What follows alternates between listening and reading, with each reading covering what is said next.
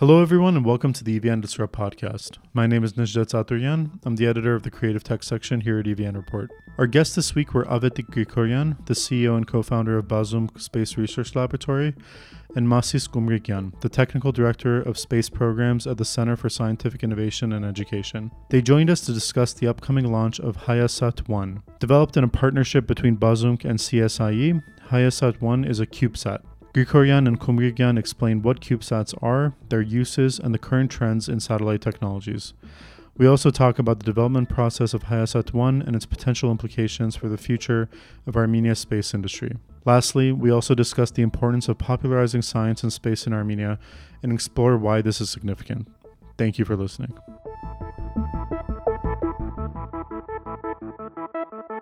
Avetik, Masis, thank you both so much for being here today. I want to start with both of your backgrounds a little bit. Avetik, please tell us how you got started in the space of both astrophysics and aerospace in Armenia. Thank you. Actually, I got interested in space and astronomy starting from 5th grade of my school years. And it was due to a popular science book. And it was telling about 50% was telling about astronomy and 50% about astronautics. And my interest exactly fitted into that. I focused on these areas. And then when I started working in Grigoryan Observatory, it was my dream, my mission, as I was feeling that it was my mission to start educating children in these areas. And I knew that education lasts long. It requires long time to have significant results.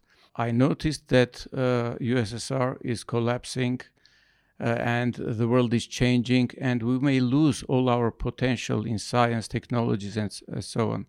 And it was the very time, as soon as possible, to start educating children to raise new generation of specialists in these areas. Due to this activity, already 35 years, and I'm continuing doing that, I managed to raise new generation, new specialists who achieved great success in their areas, in different areas actually, but many of them exactly in space technology. So this created a basis for founding a space laboratory. So only in 2018 we registered officially IAS, Aerospace Society, together with my graduates of my course, aerospace course. And then we founded also two organizations. One is Armenian Model Rocketry Association, also for education, educating school children. And the other, Bazum Space Research Laboratory. Our IAS graduates decided that it is time to start doing serious scientific research. Mm-hmm. That they have grown up and can do that. It will be very important and necessary for our country. And we founded, at the end of the 2020, we founded Bazum, which is a research laboratory doing research in space. But of course, a lot of engineering stuff is involved, because whatever you find something innovative, ideas, you should prove, you should achieve proof of concept. You should launch a satellite and see how your ideas worked, how it was successful, or some adjustment needed. So we decided to go in this direction, and for us it was very obvious that the best and easiest and quickest way for entering for Armenia into space activity are the small satellites. The standard is called CubeSats. CubeSats. Yeah. Strategically, it is a correct way for us to start. So we started this project regarding Hayasat, and fortunately, we also found good partners for collaborating in this direction. Yeah. So, Masis, let's hear a little bit as well about your background and tell us about CSIE as well. Sure. First of all, Nijda, thanks for having us. It's a pleasure. And it's also always a pleasure to hear Avetik's story, starting from childhood and how, through the years, this story has developed.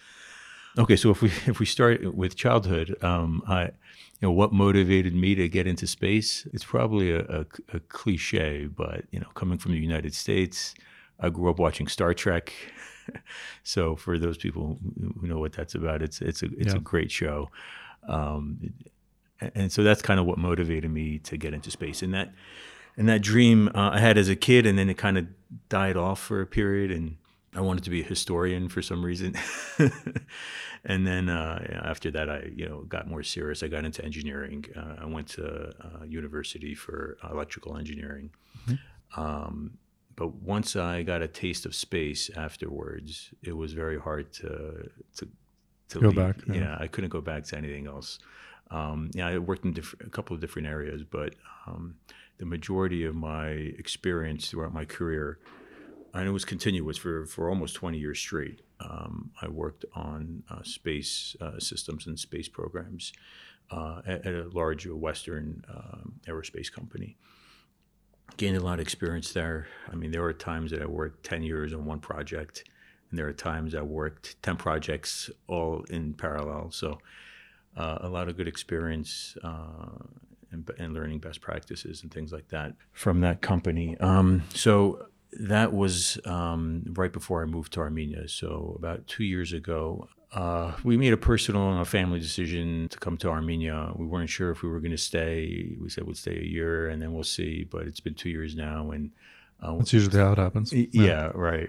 And it was right after the war, so we weren't sure what was going on. But I couldn't just sit around and do nothing here. Like I said, once you're involved in space, it's hard to really have a passion for anything else. I mean, you can do other things, but my passion always remained with space. So, of course, a CubeSat project was something that I was very interested in. But I was fortunate enough to get picked up by CSI, so I'll give you a little background there. So that's a Center for Scientific Innovation and Education. It's a nonprofit foundation that is basically focused on bringing expertise from around the world. People like myself from the United States or Germany or other places, they come here and they're given some facilities and research assistance from Polytechnic and other universities. And they have different programs that they focus on, different research directions. Their primary one, I would say the one that they're most successful right now, is control systems, flight control, stabilization, autonomous systems, et cetera, for drones. Is that at Polytechnic? It's based in partnership with Polytechnic right now. So that's where they're at. They have a pretty good drone lab. It's probably the largest in Armenia, and even for the West, it's considered quite large drone lab. They have a lot of capacity for doing measurements and for drone flight control and how to optimize that. So there's a lot of good progress there. The aerospace portion of that CSIE organization is what I'm the technical director for, so running the space programs. So of course, the first thing that once I got settled in, first thing I was thinking is, all right, I gotta get back into space and figure out what to do here, because there's a huge need in Armenia for that. I see the potential and the ability, the capability. And the need, I think, is obvious. So that's when we decided to, pair up with Bazumk, and that's been a great collaboration ever since. And then we could talk about how I said. Absolutely. Is the role of CSIE when partnering with academic and research institutions such as Polytechnic University to facilitate expertise, connections, funding? What exactly is the role of CSIE when partnering with these institutions? Well, it's to collaborate, just like, we'll talk about it for the CubeSat, why it makes sense to collaborate. But for CSI in general, its purpose was to bring in specialists and there's a whole suite of PhDs that are coming in this year. Over the summer, there were several PhDs here working with the students and creating research projects and some knowledge transfer and working with Polytechnic and other universities to create projects that are going to be valuable going forward. And it's all done in collaboration within existing institutions in Armenia, or I think they there have some projects done? Yeah, they have as independent projects. They have projects where they collaborate, et cetera. Yeah. Got it. I want to dive into Hayasat 1, but there's one question I really want to ask first to you, Avetik. Masis just shared with us that, in the US and maybe in the West more broadly, shows like Star Trek and other ones are quite good at popularizing space for younger people. I've always been curious. We always heard about how in the Soviet Union, the space program and everything was such a point of pride for people, but it's often spoken about in the context of Russian society. What was it like in Soviet Armenia? What was the influence of the Soviet space program and the advancements and achievements that the Soviet Union made in space on Soviet Armenia? Okay. Actually, USSR at some point started doing space telescopes. It was made, I think, correct decision to do it not somewhere in Russia or in other Soviet republic, but do it in Armenia. Because we had a good level in astrophysics in a Grigoryan observatory, and based on that observatory, they decided to create a space research institution, and start doing those telescopes.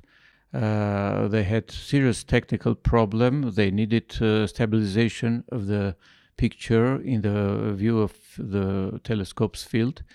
And this was a challenge at those times. And both USSR and America started solving this problem.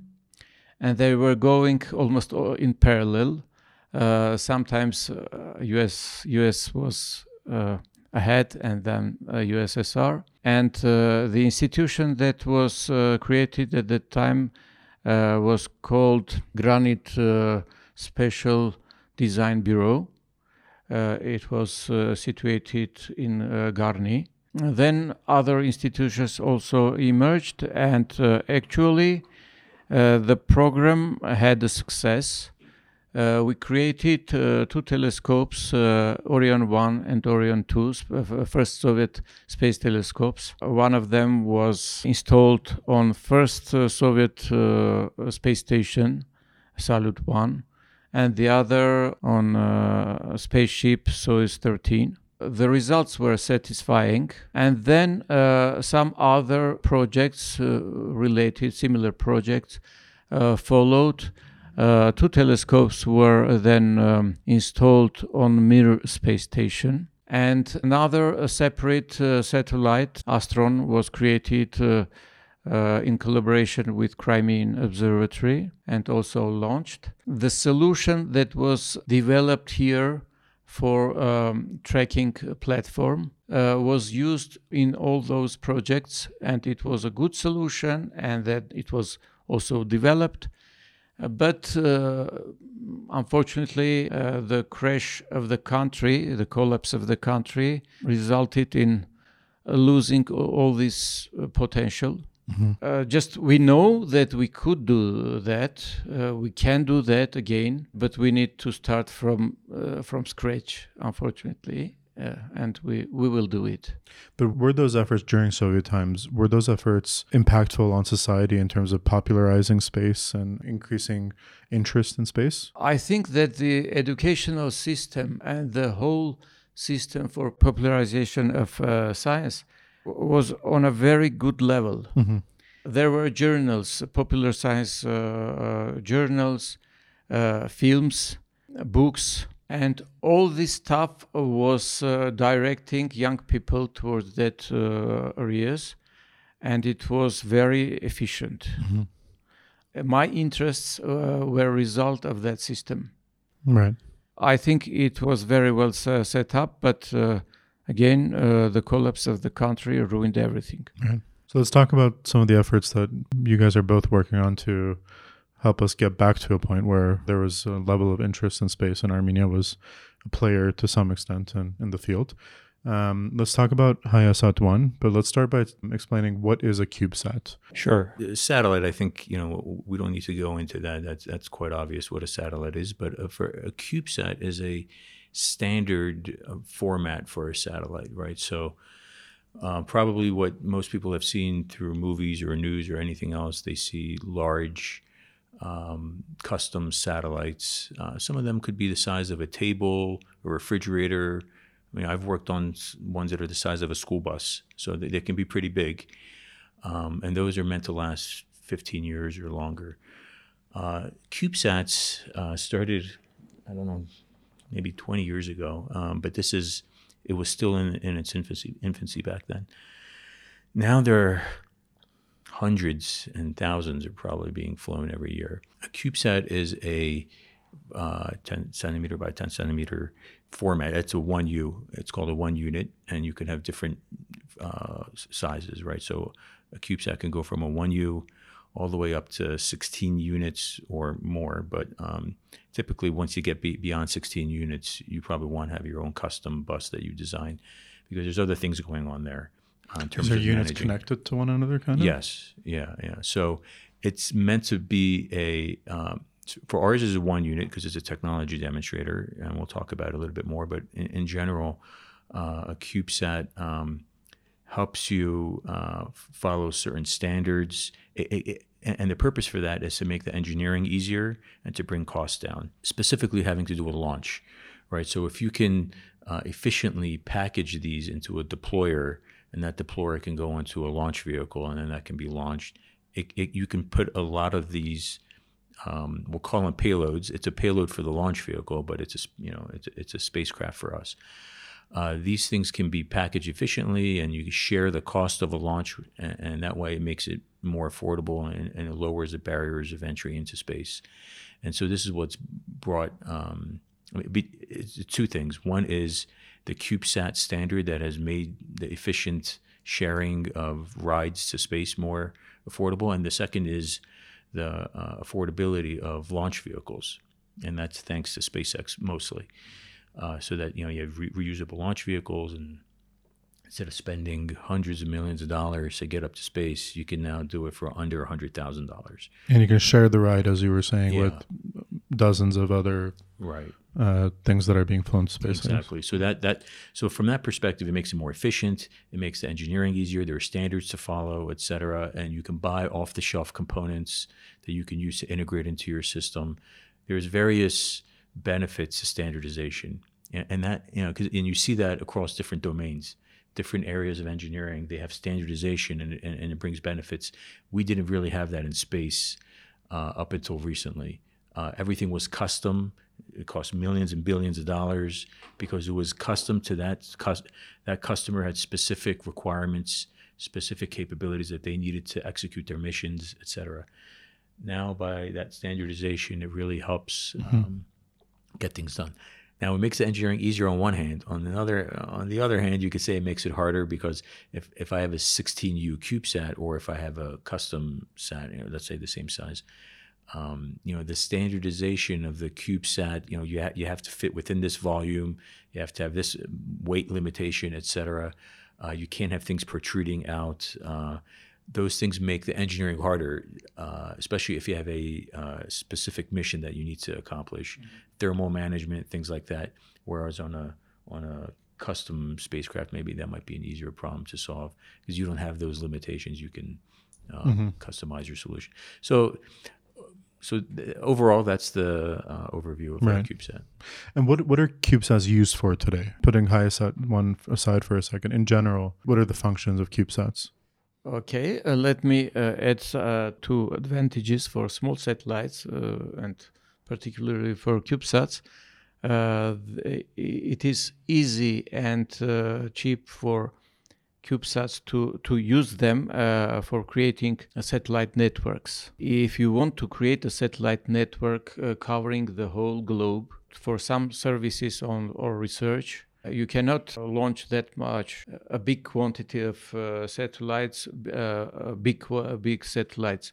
You need small satellites specialized on some particular functionality. And here where a small satellite has advantage, it is easier to do with a small satellite. And the other one that small satellites have short design cycle. So iterating is faster. Iterating is faster. If you launch a big satellite for 15 years, and then you see that the technologies develop so fast that it become useless, you need a new satellite. Then you realize that it would be better to send a smaller satellite. It will last, for example, 5 years, and then you will launch another one with using new technologies. So these two advantages are obvious also for small satellites. That is why the space market is showing a great progress in the direction of small satellites. Mm-hmm. So I'd add something to that. Yeah. So in the past, 60 satellites was considered a huge constellation. Iridium, for example, is 60 satellites. That's a big constellation. Now, there's thousands within Starlink, let's say, in one constellation. So that's one advantage. The other one, that's a good point. It reminded me of, the larger satellites are great. They're redundant and they have redundancies, et cetera. But they're not very survivable. In itself, there's not any single point of failure because they have redundant systems. But in its entirety, it is a single point of failure, right? Whereas if you have a distributed architecture with small satellites, if one goes down, that's okay. It's a node in a network, and that can continue to operate. So it makes that distributed modular architecture exactly is that, and that idea has now gone into space, and it's taking hold. So a network of CubeSats would do like different function A, B, C, D, E, and then you can upgrade function E by deploying a new satellite into that network. I mentioned some services and research. Right. For example, you may have a network of satellites that are measuring the infrared radiation of Earth and measuring the radiation of Sun and looking for some correlations. And to understand the Sun-Earth connections, how it works, and so on, and to have a better forecasts for weather, for global warming, and so on. This is an example for research purposes of such network. As you know, the purpose of Starlink satellites is internet, providing internet to remote areas and so on, and this is just a service for communication, and it is also useful. Actually, CubeSats can be used in all those applications that we have for other satellites. It may be navigation, meteorological, communication, many different applications. Actually, we are using in our ordinary life every hour these services, and even some do not know and imagine that it is due to the satellites. They are used to use that services, but they don't know that if something happens there and everything stops, it will be very hard to do their everyday functions that they are used to do. Proliferated navigation, proliferated communication, persistent overhead observation, mapping, Earth observation and mapping. These things are part of society now. Right. Yeah. Even it may be research in fundamental physics.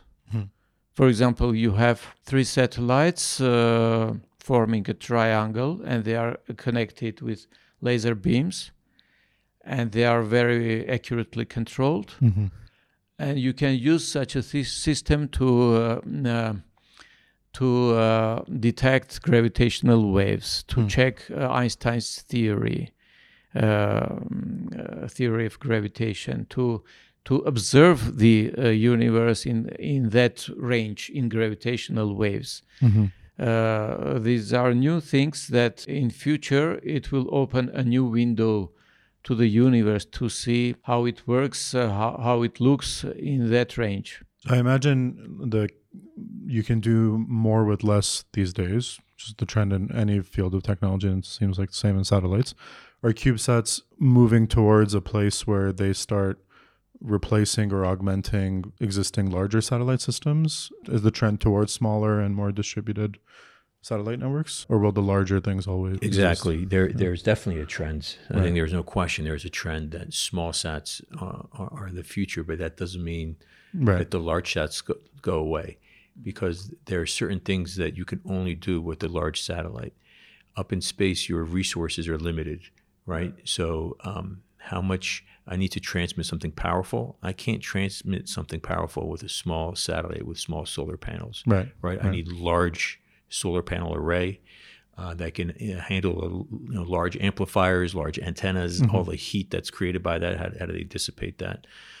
So that can only be done with a large satellite. For example, I mean, there's many other examples. Large telescopes. If you want to peer into deep space for astronomy or other purposes, you need the large satellites. Right. There's many examples of that, but there's a place for both. And the place for small satellites continues to grow. Right. At this point, it's exponential growth. Right. There's no end in sight, but eventually it'll find an equilibrium between the two. Right. Yeah. I guess it's very analogous to how computers developed. Right. We started with huge computers that were the size of miniaturization. Yes. Yeah. That by today's standards were weak. And then those became smaller and smaller and smaller to the point where they fit in our pockets, but we still have massive computing clusters that do more complex things, right? Like supercomputers and stuff. Actually, and I'm glad you brought that up. Actually, that's a very good analogy, because I think there's a misperception that it's a tiny satellite. It's weak. It's a toy. It's a toy, right? Well, you don't say your iPhone is a toy because That's it's right, small. yeah. You want it to be small. Right. Right. So being small is not necessarily a problem. It could actually be an advantage. Right. And we'll talk about it a little bit more, but the subsystems within a small sat or a CubeSat is very similar to what's going on in a large satellite. Similar subsystems, similar interfaces, similar integration issues that you have. The one thing I always point out is the main difference is the larger satellites probably have a propulsion system to help keep them in orbit for 15 years, keep them on station. Whereas, with a CubeSat, it's okay if the orbit decays after several years, because I'm already launching new ones. Because it's cheap to constantly. Right, exactly. And I don't really have a need for a propulsion system, which adds a lot of expense and cost, et cetera.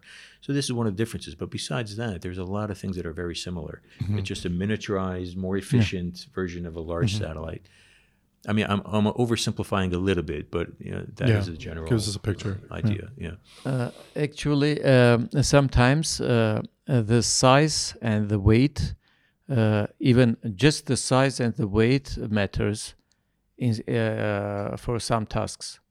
For example, you want to track the slow motion of tectonic plates on the Earth, and it's very slow motion. And you need a satellite in orbit whose orbit is very stable, meaning that other factors are very weak for that satellite to affect their motion. For this, we need a weighty satellite with small surface, small volume, to make its orbit stable. Other factors, in that case, it's very inert, and you can't change its motion, and you can use it for laser ranging of different parts of continents and see how they change their position during a year or some years. It's depending on the task. Some tasks require big satellites. Even the weight matters, regardless of their construction. Just you need to have a weighty satellite. For example, there was a satellite with retroreflectors, again, very massive, and covered all with reflectors, so that we can send a laser beam to those satellites and get back and measure the distance. And using these satellites, the very intriguing consequences of gravitational theory of Einstein, we were able to measure and find out whether they really exist or not. Mm-hmm. I was just going to say, Nejde, I hope it's clear now why Avetik is our chief scientist. Yeah. Yeah. No, it's so interesting how much fundamental research is done through these avenues as well. So let's come to the project that you guys are collaborating on now, which is HiAsset-1. Tell us what it is and what its mission is. HiAsset-1. Okay, so we could talk about how we picked the name too. We'll talk about that. But I do want to hear that story. First, what the mission is, what the purpose is, right? So that's a very good question, because I think it's a natural question anyone's going to ask when they hear about this is, oh, okay, you built a satellite. What does it do? Mm-hmm. Right? Because everybody wants a satellite to do something. And so for us, since we don't have we did this independently. Before we go out and go get a large or a serious customer that is willing to put millions of dollars down, we said we need to do a technology demonstration, right? So we independently on our own said let's show that this is possible in Armenia, because there's a lot of doubt that it can be done. You know, this is the game of large countries and powerful countries. We shouldn't get involved in this game, but I think that's not the right approach. I think it should be obvious to everybody why space is important, and not just space as a concept and like a abstract concept, but having capability to handle and develop your own space technology, and to have assets in space, to have a capability in space. I think that it needs to be obvious to everybody. For all the reasons that we already discussed. So why did we do this? We did this as a technology demonstrator. So we wanted to show that it's not really what the satellite's capability is. It's that we have the capability to build a satellite. That's the idea, because once we can demonstrate that capability, then you can add whatever capability you want on the satellite, right, on the next generation, on the next version.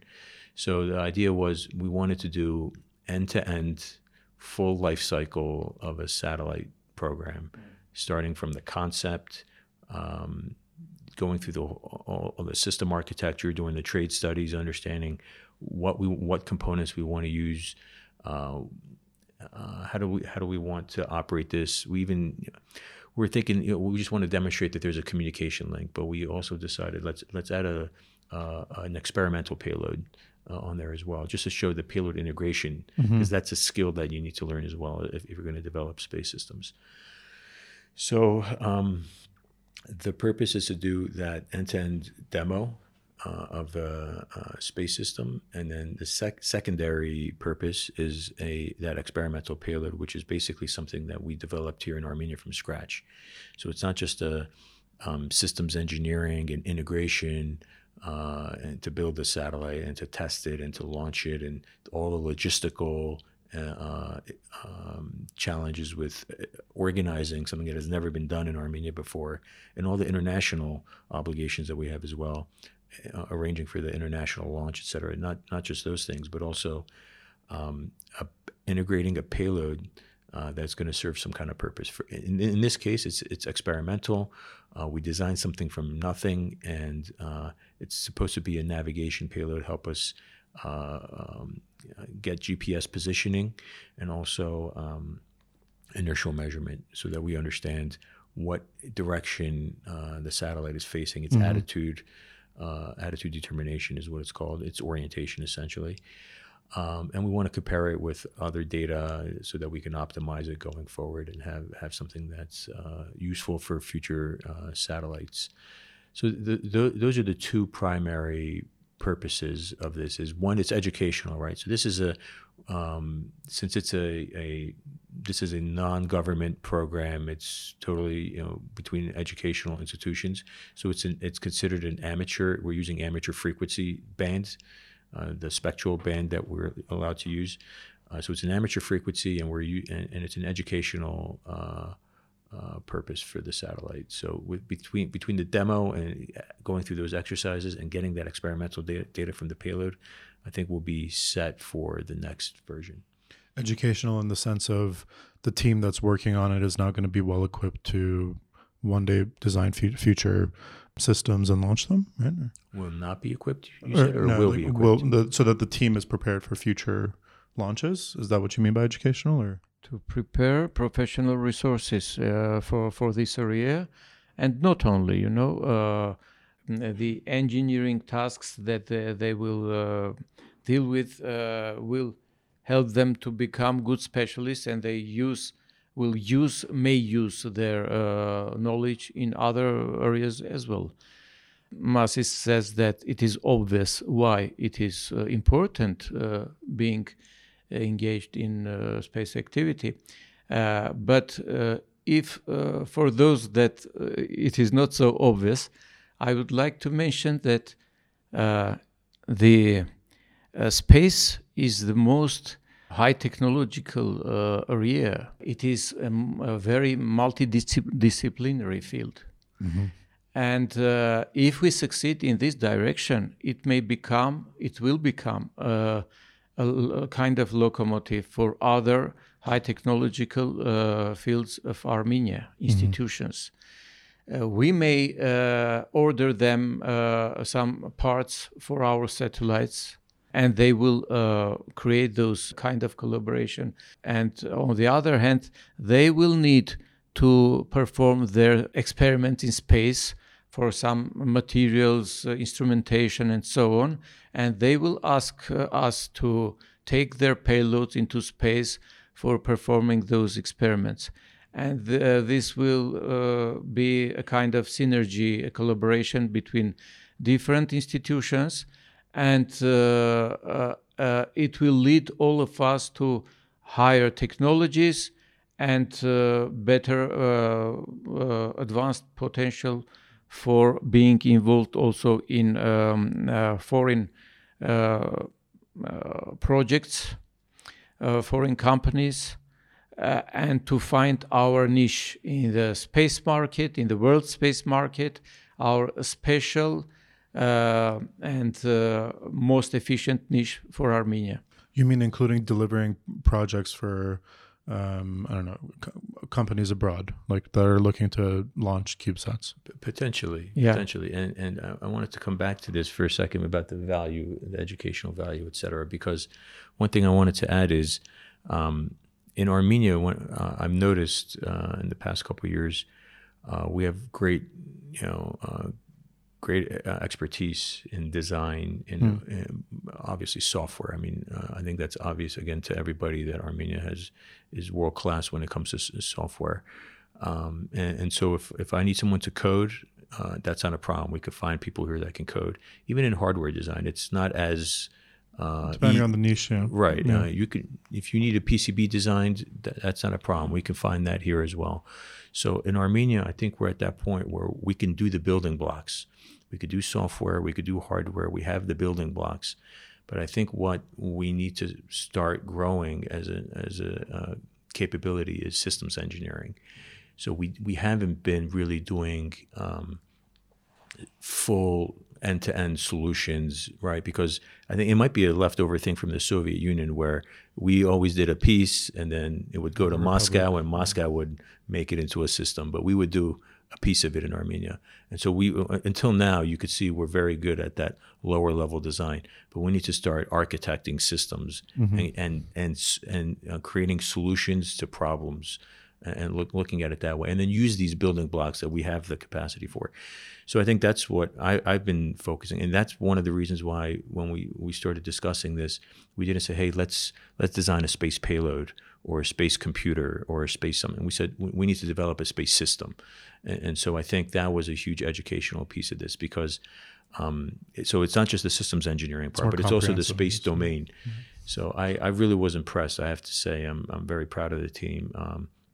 Electrical engineers, mechanical engineers, software engineers, they're there. Even at the university level or mid career level, we have that. But through that system engineering and any space domain experience I was able to share with them, they were able to pick that up quickly, and using their engineering expertise for technology in general, we were able to apply that to the space domain because that has a unique set of conditions and techniques that you need to take into account.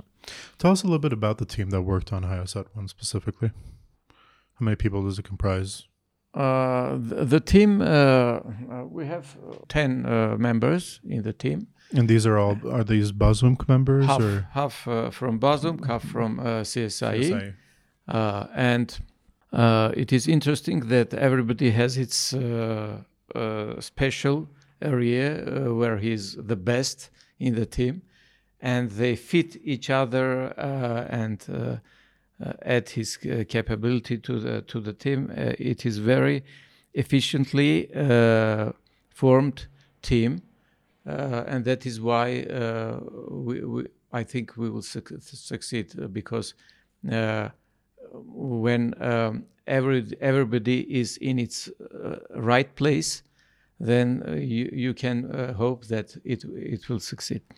From Bazumk, we have 4 or 5 specialists. These are, what are their backgrounds? Like, what exactly are their roles on the team? As Masis said, I am the chief scientist. Haik Martirosyan is he is the CTO of Bazumk, leading the engineer on engineering the technical part of the project. He has great experience in microelectronics, software development, and so on. And we have Vachik Khachaturian, who has PhD in nuclear physics, but he is very interested in space, and he did a great job for Hayasat. So on Hayasat, he was helping with the command and data handling. So the onboard computer and the software user interface that helps manage all the flight software on the vehicle. He helped do a lot of that, how to structure the commands and get the right data for processing and interpretation. And so I would say C&DH subsystem is what he was focused on. Got it. Yes. Yeah. And he could solve many problems that we faced during the development. And this is a great contribution from everybody. Also, we have Nelly Papazian that is working on attitude control tasks because we will have on our next generation satellites these tasks as very important and necessary to add new functionality to our bigger satellites. So this is about the stuff from Bazumk, and also Masis can tell about. Yeah, from a CSI perspective, I'm not sure if I haven't asked if they want their names all announced online. Generally, so I'm just going to give positions if that's okay. Yeah, of course. I'm not sure, so I don't want to take the risk. Project management, we said we would help with the project management. And here, project management is very important. I mean, everywhere project management is important. I don't want to underestimate that. But in space, it's especially important because the schedule is fixed. Right. SpaceX is not waiting for you, right? If you don't make it in time, that bus is leaving without you, right? They're not going to say, well, Hayasat's not ready, so let's delay. So it's a very fixed and rigid schedule. You need to make sure that you have margin. You need to understand your schedule. So it requires a lot of planning. It requires a lot of risk assessment. So risk assessment, risk mitigation. This whole thing is about risk. Avetik knows every day we had issues, and every day we had to assess the risk. Do we use as is? Do we upgrade this? Do we? Why? What's the impact? What's the likelihood of that risk? So every day was constant risk assessment. We had constant issues. How long was this project? Start time? About 1.5 years now, but it will continue, right? Because it's not the end. This is still, we still need to, and I'll talk about the phases in a minute, but let me come back to the people. So besides project management, my technical background is in RF systems.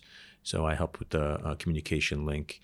But besides product development and system integration and engineering management, those are the things that I try to, from my past, to try to apply here. RF systems, this one was not as complex as things we've worked in the past. So that part I was able to devote more time to helping with the systems. So I kind of like as a technical director, I was helping across the different subsystems and being that systems engineer. So besides project management systems engineering, RF, we also helped out with mechanical analysis and mechanical engineering portion of it. We also had electrical integration that we had to do. And then we had someone that was focused on the payload. So we had a payload engineer as well. And I think that we have an orbital analyst as well. And that orbital analyst actually has good experience from working in the past with another company and worked very well with Avetik. And so that's another thing I want to point at, highlight is, and I always mention this, is that SpaceX, the whole thing is Elon Musk, but it's really not all Elon Musk. I mean, he's one guy. Space can't be done with one person. Right. I mean, it's impossible. It's all about teamwork, just like any other project, but especially in space, teamwork is very important. Everyone has to take ownership of a subsystem or a piece of the integration or a piece of the life cycle. And that's how it works. And we've been very fortunate enough to collaborate because I would say even the great Elon Musk, he did this all in 10 years' time. He had never seen a rocket before. Like he had no idea where to start with. But he was able to work very well with NASA. NASA gave him a lot of that knowledge, did a lot of knowledge sharing with him. And that's how he was able to apply his innovation to the foundations that NASA had built over half a century. Mm-hmm. So that's kind of what we tried to do here with our backgrounds and the team. We built on top of that. And we were able to work very well together. And that collaboration, I think, is another success. Despite what happens with the satellite in space, if radiation or whatever messes up the electronics, we don't know what's going to happen in space. But despite any of that, what we've done in the past year and a half, I think, is a huge success and something that and a good example for how teams can collaborate. Sometimes we even forget who is from what organization. It works like one team. Mm-hmm. We don't differentiate that you are from those organization, you are from Bazum, and so we don't remember about that. We are working together as one team, helping each other. Even when somebody works in his area and it is not my area, but if I see I can help, we are doing that. This is a component of success that we have already, regardless of what will happen after the launch. Right, yeah. I think anyone who's worked on large systems would attest that that's both extremely necessary and that you guys are very lucky to have that. It's not easy to come by. So when does HiSat-1 launch? It's supposed to launch. I guess we could talk about it at this point because we've resolved most of our issues. So I'm very risk adverse. I don't like to overpromise and underdeliver because I know that's a big problem. So I always try to do the opposite. But now that we've overcome most of our issues, we can say November 29 is the SpaceX launch. But again, that's SpaceX launch. That could slip, exactly. Because of weather and other things, it could slip into December. So, don't hold that against us. So later this year. Yes. Hopefully by the end of this year, we'll have launched. Got it. Yeah. But before that, there's a process. So now, up until now, we've been so focused on the technical and resolving all the integration issues and all the technical issues that we've had and trying to get this.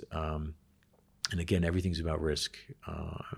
We could talk about it. When we go into operations, we're going to see issues and we'll explain those issues and we'll talk about the process and what the risks associated with that was. And so we'll wait for that. But before launch, we need to take this now to our partner in Europe where we need to do some final environmental testing.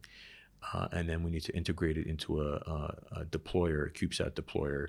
And that process is very sensitive as well. So once that's done, then it ships to SpaceX and it goes from there. So we're not out of the woods yet. Every step along the way, there is risk because it's not like any other subsystem, any other system where you could fly this thing. Hey, it's not flying right. Bring it back. We're gonna buzz like whatever. Get that fix that thing, diesel or whatever, and then fly it again. Right. We can't do that here. Once it's up there, and if it fails, it fails. So there's a lot of risk, and there's a lot of testing that has to be done. So the testing regime on this has to be very extensive to make sure. Which is what you guys are starting now. Yeah, which is what we've actually been in the process of. I wasn't gonna. I preferred not to get into the whole media cycle until we got through the testing cycle. Okay. So that's where we are now. Most of the testing is done. Yeah. So last year, Armenia launched its first satellite, right? Which I think again was done in collaboration with Bazumk. No, those strictly on the government side. No, just the government decided that it needs a remote sensing satellite. Right. It was, I think, correct decision because we can't immediately grow up to that level to have 16U satellite with remote sensing providing resolution up to 2 or 2.5 meters of images and so on. But we have the need.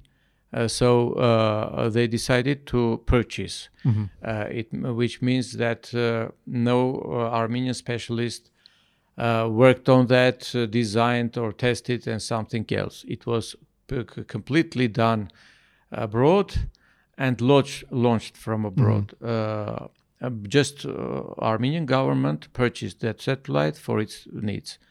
Got it. Which I think is a good thing. And I think Avetik agrees, right? It's a correct decision. But it's important to note that Armenia, and this was all done in parallel, actually. Yeah. We started this CubeSat program, at least I was totally unaware that Armsat even existed because I think they kept it confidential for certain reasons. Nobody knew about it.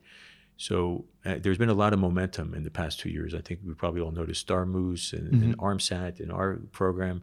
So there's a lot of space momentum, and I think it's going to just go from there. So it's important to note that Armenia and Armenians in general, we need to realize something. And this is a quote that I use, and I think it's catching on. Other people are using it as well. It's important, is that we need to realize that Armenia is a landlocked country with no access to the seas, small, territory, and our only salvation is looking up, air and space. That's our only salvation. So I think once we start realizing this, that there is no naval and no access to anything, very little land. So I think we're starting to realize that, and we're focusing on air and space. And as we do that, I think they made a very good decision to buy something so they can at least operate it, because even through operation of something, you're going to learn. Right. You learn how to operate it, and then exactly. And then next step is to learn how to test it and at least assemble it.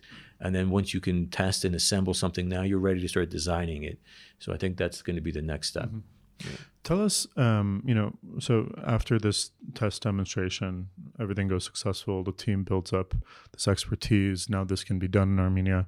Aside from some of the stuff we already spoke about, such as potentially delivering on foreign orders and things like that, what can be done for Armenia? Like, let's say the government comes and does a tender for this thing that they need in space. What would that thing be, and is it something that could be delivered through your team now? It is obvious for all sides that collaboration with state should happen. Of course, for now, government is interested for Armsat projects, new satellites, providing new capabilities and so on. And in parallel, as Masis said, we have to grow up to gradually turn to our own domestic capabilities, infrastructures, and so on. Not to purchase, but to build and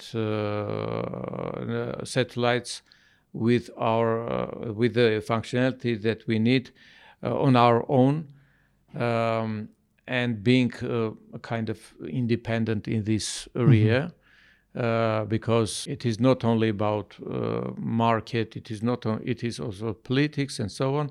So we need to be self-consistent. We need to have our own capabilities to do what we need to do, what the country wants to have, because if we rely only on outer sources, at some moment when we will need something very urgent, very necessary to our country, it may come that they don't give us that possibility, that technical capability, and so on. We need to have our own. So these are processes going forward in parallel. Government should think about purchasing, of course, but also it should think about creating our own infrastructures, capabilities, educational basis for all these areas, which means that sooner or later we will collaborate. For example, doing some domestic parts for next ARMSATs or creating our own platform. For example, Bazumk is thinking about creating its own, our own domestic modules for small satellites, and by testing one by one different systems, we eventually may have a whole kit for a satellite, completely domestic satellite. Both processes are important and necessary. Can you speak a little bit more about what domains it could be used for? Like the obvious things that come to mind are like improving Armenia's security infrastructure, things like telecommunications, or what would those potentially be used for? Applications, you mean? Yeah. I'm sure that Armenia needs remote sensing. Most of countries needs remote sensing. It is very valuable for any country. What is remote sensing? Remote sensing, it means imaging Earth landscapes from space, from orbit, and using those images for different purposes. It may be cadastral tasks, it may be emergency tasks, or water resources, many different, sometimes very strategical tasks that we need to get information from space, analyze, and find optimized solutions to those problems. And remote sensing, just to clarify, it's a more general term. So it's not limited just to imaging. Imaging is the most popular one, but it also applies to other sensors. So it's not just optical. It could be other types of sensors that are used to collect data. For example, I mentioned infrared sensing. It is not imaging, but you get, for example, if you have a network around the Earth, you can get the heat conditions on Earth at any moment, because it is on network, globally at any moment, what is the situation. We are already now informal, but sooner we will have formal agreements with a French company to work with their satellites launched just for that purpose. I would just want to add something. So yes, I think at some point there's going to be collaboration, right, with the state, because the state, and we could talk about it in general terms. So in most countries around the world, and especially in the past, you can't do this by yourself. You need like billion-dollar budgets, right? So Europe, Japan, US, right?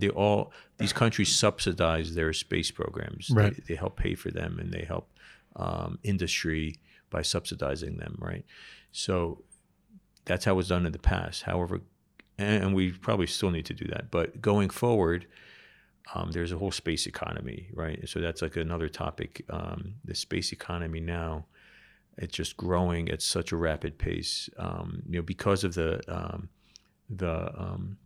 standardization of satellites, the affordability of launch vehicles that we talked about earlier. The space economy can now boom, right. and it is in the process of booming. And so I think the numbers that we've been seeing and that are available publicly is by the end of this decade, it'll exceed $1 trillion. The space economy. Yeah, the space economy will exceed $1 trillion. And that's, I think every year they probably update that. That probably might go up. Yeah. Because it's, there's so many players now. And so that's, again, even economically, if we're not even talking in terms of security, I think those security things are obvious. Again, I say things are obvious, but maybe because I'm involved in it. But the economy part, the economic impacts and opportunities here are huge. And again, this is an area where Armenia shouldn't fall behind. If not for scientific purposes, which again, that's something we're very good at, security reasons, which is obvious, important. For economic reasons, to get into this field, it's huge. And if we consider ourselves a high-tech country, I think this is a natural progression, organic, progression into this domain. Yeah. Nersa Sohanyan made a great point on the podcast a few months ago. He said things like software engineering, which is something that Armenia has excelled at, will increasingly become more and more available in different countries. And it'll be less of a differentiator. But things like space or like high-end AI research, things like that, will be things that will still be niches in terms of where the talent is located. So developing it in Armenia or for any country's interests is extremely important to remain competitive and important and interesting to the world. So, and it's really interesting that how space tech is sort of being looked at as almost like a platform now for launching new businesses. Like we spoke with a company from Norway, I believe it was last year, who through like their satellites they had been launching, they were operating different IoT devices. And I think it was Denmark. Denmark, you're right. Denmark? Yeah, I believe it was called Sheila, if I remember correctly. Yeah. But yeah, it's fascinating how it's like giving rise to this whole new field of startups that before it was probably extremely difficult, as you were saying, for a startup to enter the space. But thanks to the prices coming down, it's been more and more readily available. Before we started, we joked that we could go on for 4 hours, and I think we weren't joking; we were serious. So to respect your guys' time, I'll wrap on this question. So today we're seeing these nascent but important steps in sort of fostering a space tech ecosystem. First, what would you like to see in Armenia in 10 years? And what's the important next step in order for us to get there after Hayasat-1 and all the things that are happening now? As I said, Bazunk is a space research laboratory, and we are focused on that.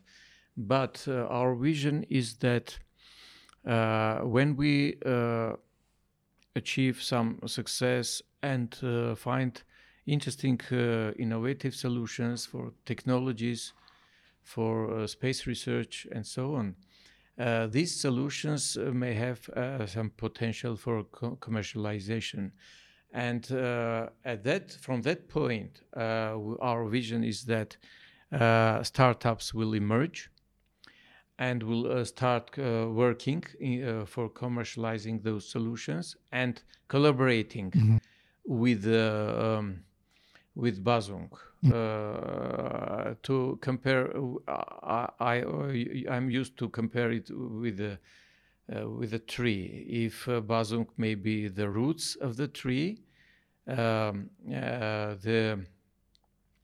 these startups may be the branches of that tree, and the fruits may be the result of their activity.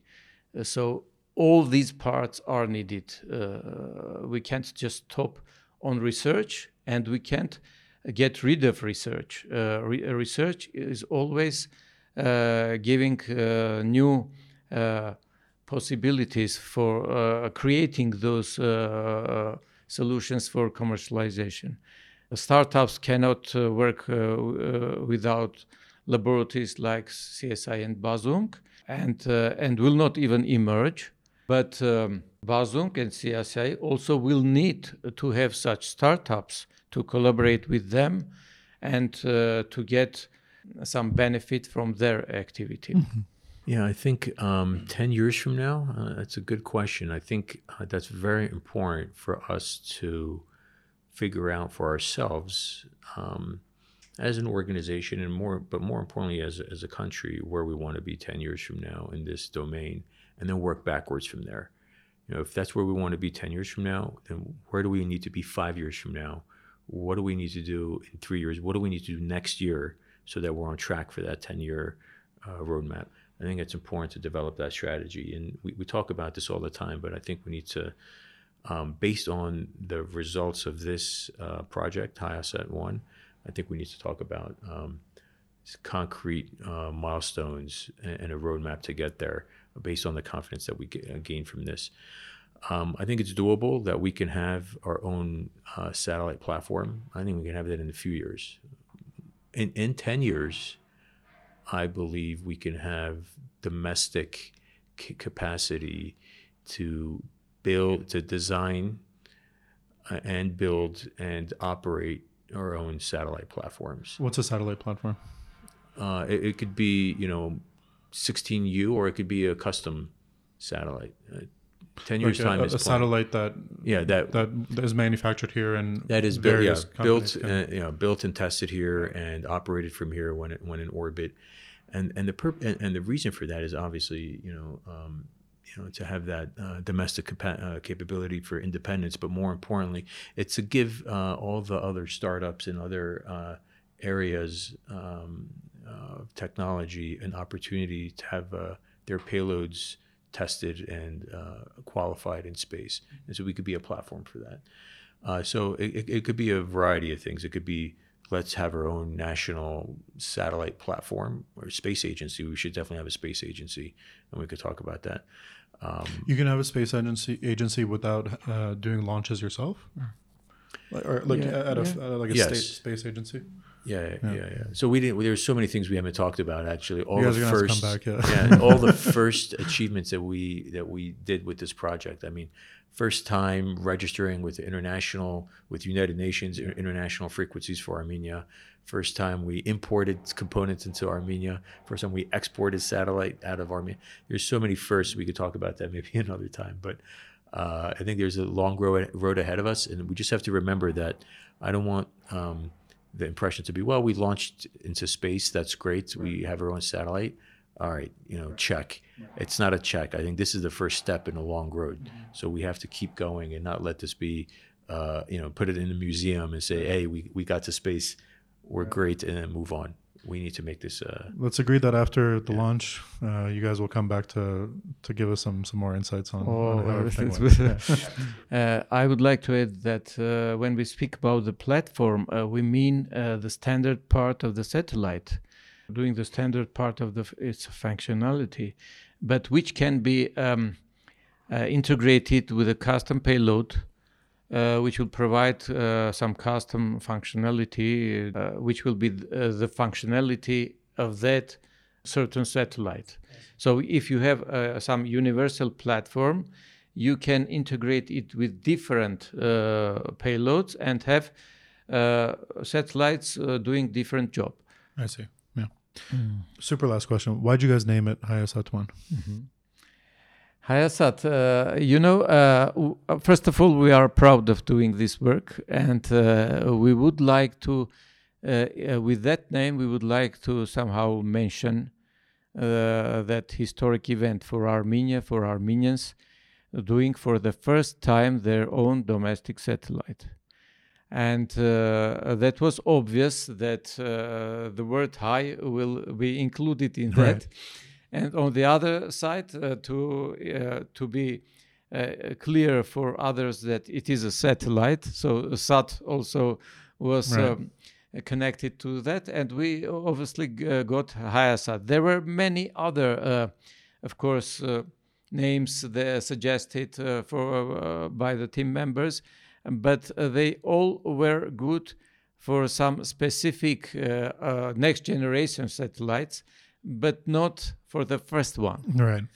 So we decided to name it Hayasat. Right. Okay. Thank you both, not only for coming, but for all the important work you guys are doing. And I'm really looking forward to continuing the conversation after the launch. And I wish you guys a successful and good launch. Thank you guys. Thank you. Appreciate it.